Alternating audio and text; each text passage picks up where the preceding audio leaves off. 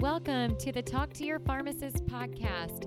We're dispensing stories of success from across the continuum of care. I'm your host, Hillary Blackburn. Thanks for joining us to learn from leaders throughout the pharmacy industry.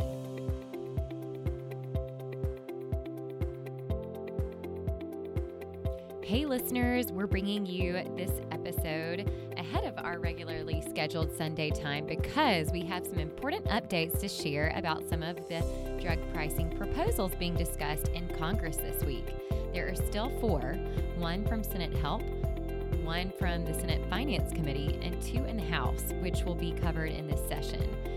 We had the privilege of getting to meet with Congressman Buddy Carter this week, and he'll share a bit about his background as a pharmacist, why he ran for office, some of the healthcare hot topics on the Hill, and what he sees for the future of pharmacy. We hope you like the show. All right. Today we have a special guest on the Talk to Your Pharmacist podcast. Our guest is Congressman Buddy Carter, who is an experienced businessman, healthcare professional, and faithful public servant representing the 1st District of Georgia. As the owner of Carter's Pharmacy, South Georgians have trusted Buddy with their most valuable assets, their health, lives, and families for more than 30 years. While running his pharmacy business, he learned how to balance a budget and create jobs. He also saw firsthand the devastating impacts of government overregulation, which drives his commitment to ensuring that the federal government creates policies to empower business instead of increasing burdens on America's job creators. He's a proud graduate of Young Harris College and the University of Georgia, where he earned his Bachelor of Science in Pharmacy. We're honored to have the only pharmacist serving in Congress here with us. Congressman Carter, welcome to the Talk to Your Pharmacist podcast. Well, thank you. Appreciate the opportunity. Well, now that our listeners have heard a little bit about your background, maybe you can fill in any gaps from that intro or share a little bit about your personal life. Well, first of all, my personal life, I've been married for 41 years. I have a bride of 41 years. We actually met at Young Harris College that you mentioned earlier. She was my chemistry lab partner, and I went on to the University of Georgia. We got married. We've been married for 41 years now. Been blessed with 3 children. We have three sons and 3 daughter-in-laws and 4 grandchildren. So that's all good. It's just great. And you know, when I got out of pharmacy school in 1980, I started practicing and worked for someone for 8.5 years, then went into business for myself. And at that time, I was mainly focusing on the retail part of it, but I also had a institutional pharmacy that I was servicing nursing homes. And I started out with just 2 nursing homes. Before I knew it, I had 4, then 6, and then I separated my businesses, just did the retail and then the institutional, and ended up selling the institutional some years later to a company out of Cincinnati, Ohio, Omnicare. And then had 3 drugstores, 3 independent retail pharmacies, and sold 2 of them a couple of years ago, and now my wife owns 1. Of course, when you become a member of Congress, you have to divest yourself of all business interests, so she is the owner of that pharmacy, but I'm still very involved. Whenever I'm home, I go by there and check on them, and they do a great job, and still have a passion for pharmacy. It's just been a great profession. I think it's a wonderful healthcare profession for those who don't necessarily want to practice medicine, but want to be able to practice in the healthcare fields. It's just truly a blessing for me.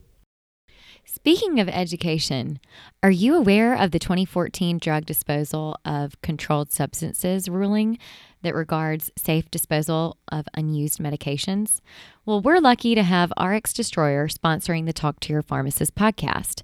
RX Destroyer ready-to-use chemical drug disposal systems are safe, easy, and affordable products, which protect the environment and can save thousands in fines. To get more information on products, training, and medication waste compliance, check out www.rxdestroyer.com/talktoyourpharmacist. Absolutely. And it's helpful to hear a little bit about your journey and background and some of the successes that you had as a pharmacy owner. We touched a little bit about this in your intro, but could you tell us a little bit more about why you decided to run for office and what it's like being in Congress? Sure. Well, first of all, I've always felt it was important to be involved. And when I was in high school, I was Primarily involved in my church and leadership in my church, and not necessarily at school. When I went to Young Harris, I was president of the freshman class. When I opened my business on November 21st of 1988 in Pooler, I knew I needed to become involved in the community, so I volunteered. I served on the Planning and Zoning Committee. Then I ran for city council. Then I ran for mayor. Then I ran for state rep. Then I ran for state senate.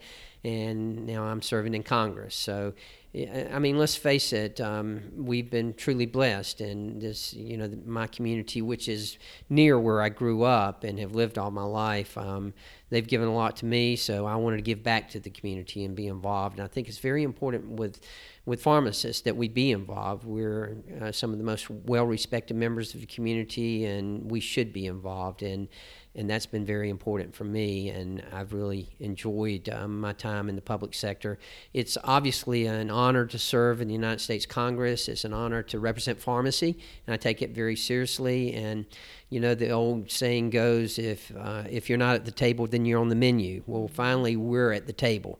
And finally, our voice is being heard. And we really have made progress in the 5 years that I've been up here.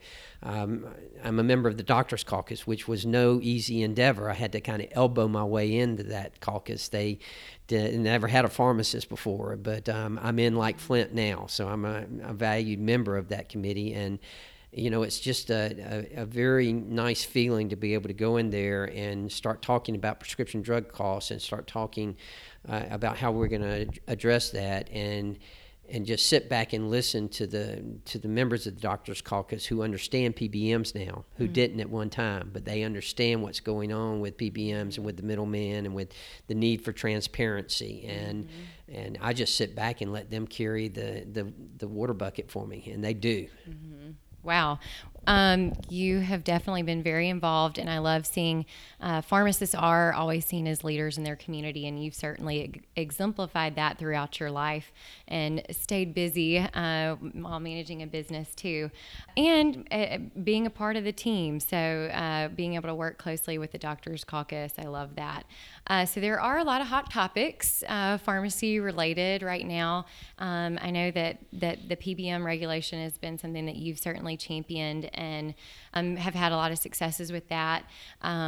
We've also got the drug pricing plan, or a few different plans.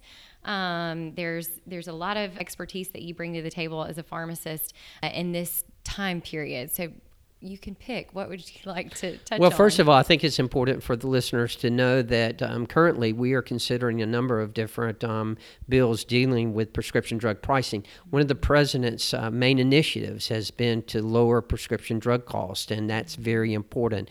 Look, I've practiced pharmacy since 1980, and I've seen nothing short of miracles in the way of the research and development and what drugs have come to market.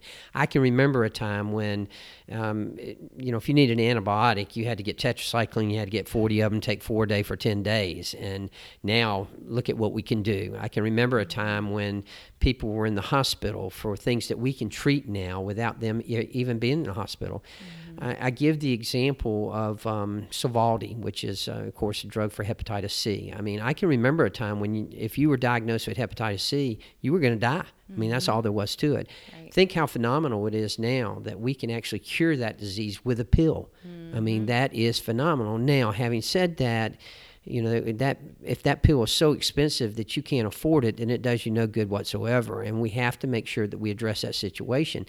And we as pharmacists know that there are ways that we can address that situation without having to have price controls. I'm not in favor of the heavy hand of the government being involved in setting price controls. Now, the pharmaceutical manufacturers need to do a better job with their pricing, but we need to have transparency. We need to see what's going on in the drug supply chain.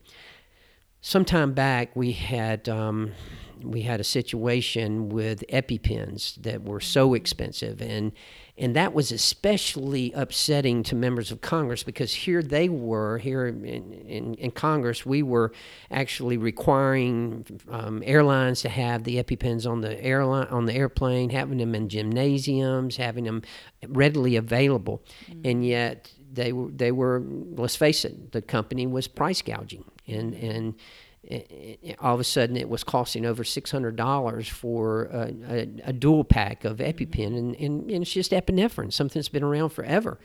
Well, we had a hearing in the Oversight and Investigations Committee that I served on at that time, and I actually had the CEO of the company, Mylan, the manufacturer of that, and I asked her, I said, okay, you're the manufacturer, I'm the pharmacist. You're the beginning, I'm the end. I said, when it leaves you, how much does it cost? And she gives the example, and she said it costs $150. And I have no reason to doubt her. She says it costs $150. I said, okay, when it gets to me and I charge the patient, it's $600. What happened in between? Nobody knows. They don't. There's no transparency, and that's why we need transparency. Now, I'm not opposed to anybody making money, and I understand that. However, tell me what the middleman, what the pharmacy benefit managers, what value they're bringing to the system. They're not putting any money back in the research and development. At least the pharmaceutical manufacturers are putting money back into research and development, and that's very important. That's why the current legislation that we have on the table right now, H.R. 3, which is Speaker Pelosi and the Democrats' proposal to decrease prescription drug costs, that's why I'm opposed to it, because it will essentially, in the Congressional Budget Office, has already estimated that 8 to 15 drugs that would have come to market in the next decade will probably not come to market as a result of this legislation. Now, would that one of those 8 to 15 drugs happen to be the cure for Alzheimer's? Would it happen to be the cure for ALS? We don't know, but that's not a chance that we can take. Not only that, but I think it's important to note that there are other ways we can decrease the price of medications without having to go to that type of price controls. That's why I'm opposed to it, and that's why we in the Republican Party have proposed H.R. 19, which is the More Cures, Lower Cost Prescription Act. We don't put price controls on there. We encourage more research and development, more cures. However, we are successful in a bipartisan way of lowering prescription drug cost, and it can be done. We all know it can be done without having the government's heavy hand of drug price controls having to enter into it. Well, hopefully, so that will be coming here in the next week, Yes, hopefully it'll be before the this end of the week. year. Great. Excellent.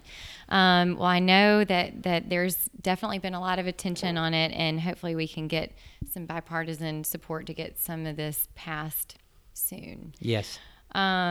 Another topic is, of course, all of the drug shortages. We've seen valsartan, we've seen ranitidine, and now we're seeing metformin.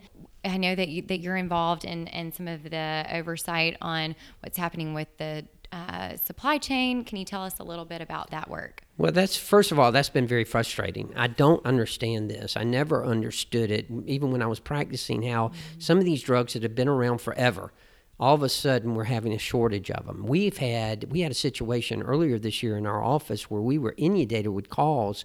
I can't remember the name of the pediatric cancer drug that all of a sudden Teva had stopped manufacturing it, yet the brand manufacturer couldn't replace they were only accounting for like 3% of the market. And then, as fate would have it, they had some manufacturing problems with that drug. It caused a shortage. And I mean, we're talking about a drug that's used for pediatric cancer here. That's unacceptable. So this is something that we have to address. And we've had the FDA before our committee. I serve on the Energy and Commerce Committee. I think that's very important to note, because the Energy and Commerce Committee, first of all, is the broadest and oldest and most diverse committee in Congress. But most importantly to us, it includes the Health Subcommittee, and that's what I serve on, is the Health Subcommittee. So that's why I say we finally have a place at the table, and finally we have a voice there to be heard. Right. But we've had the FDA before us, and we have questioned them and had them on the hot plate, asking them, tell us what's wrong here. What do we have to do to end these drug shortages? And you know what happens as well as I do. The price all of a sudden spikes and goes up, and there's just no excuse for some of these older drugs like this for them to be that expensive. And it was vincristine. I forgot. Yes. It was vincristine was one the pediatric cancer drug that was shorted. Yeah.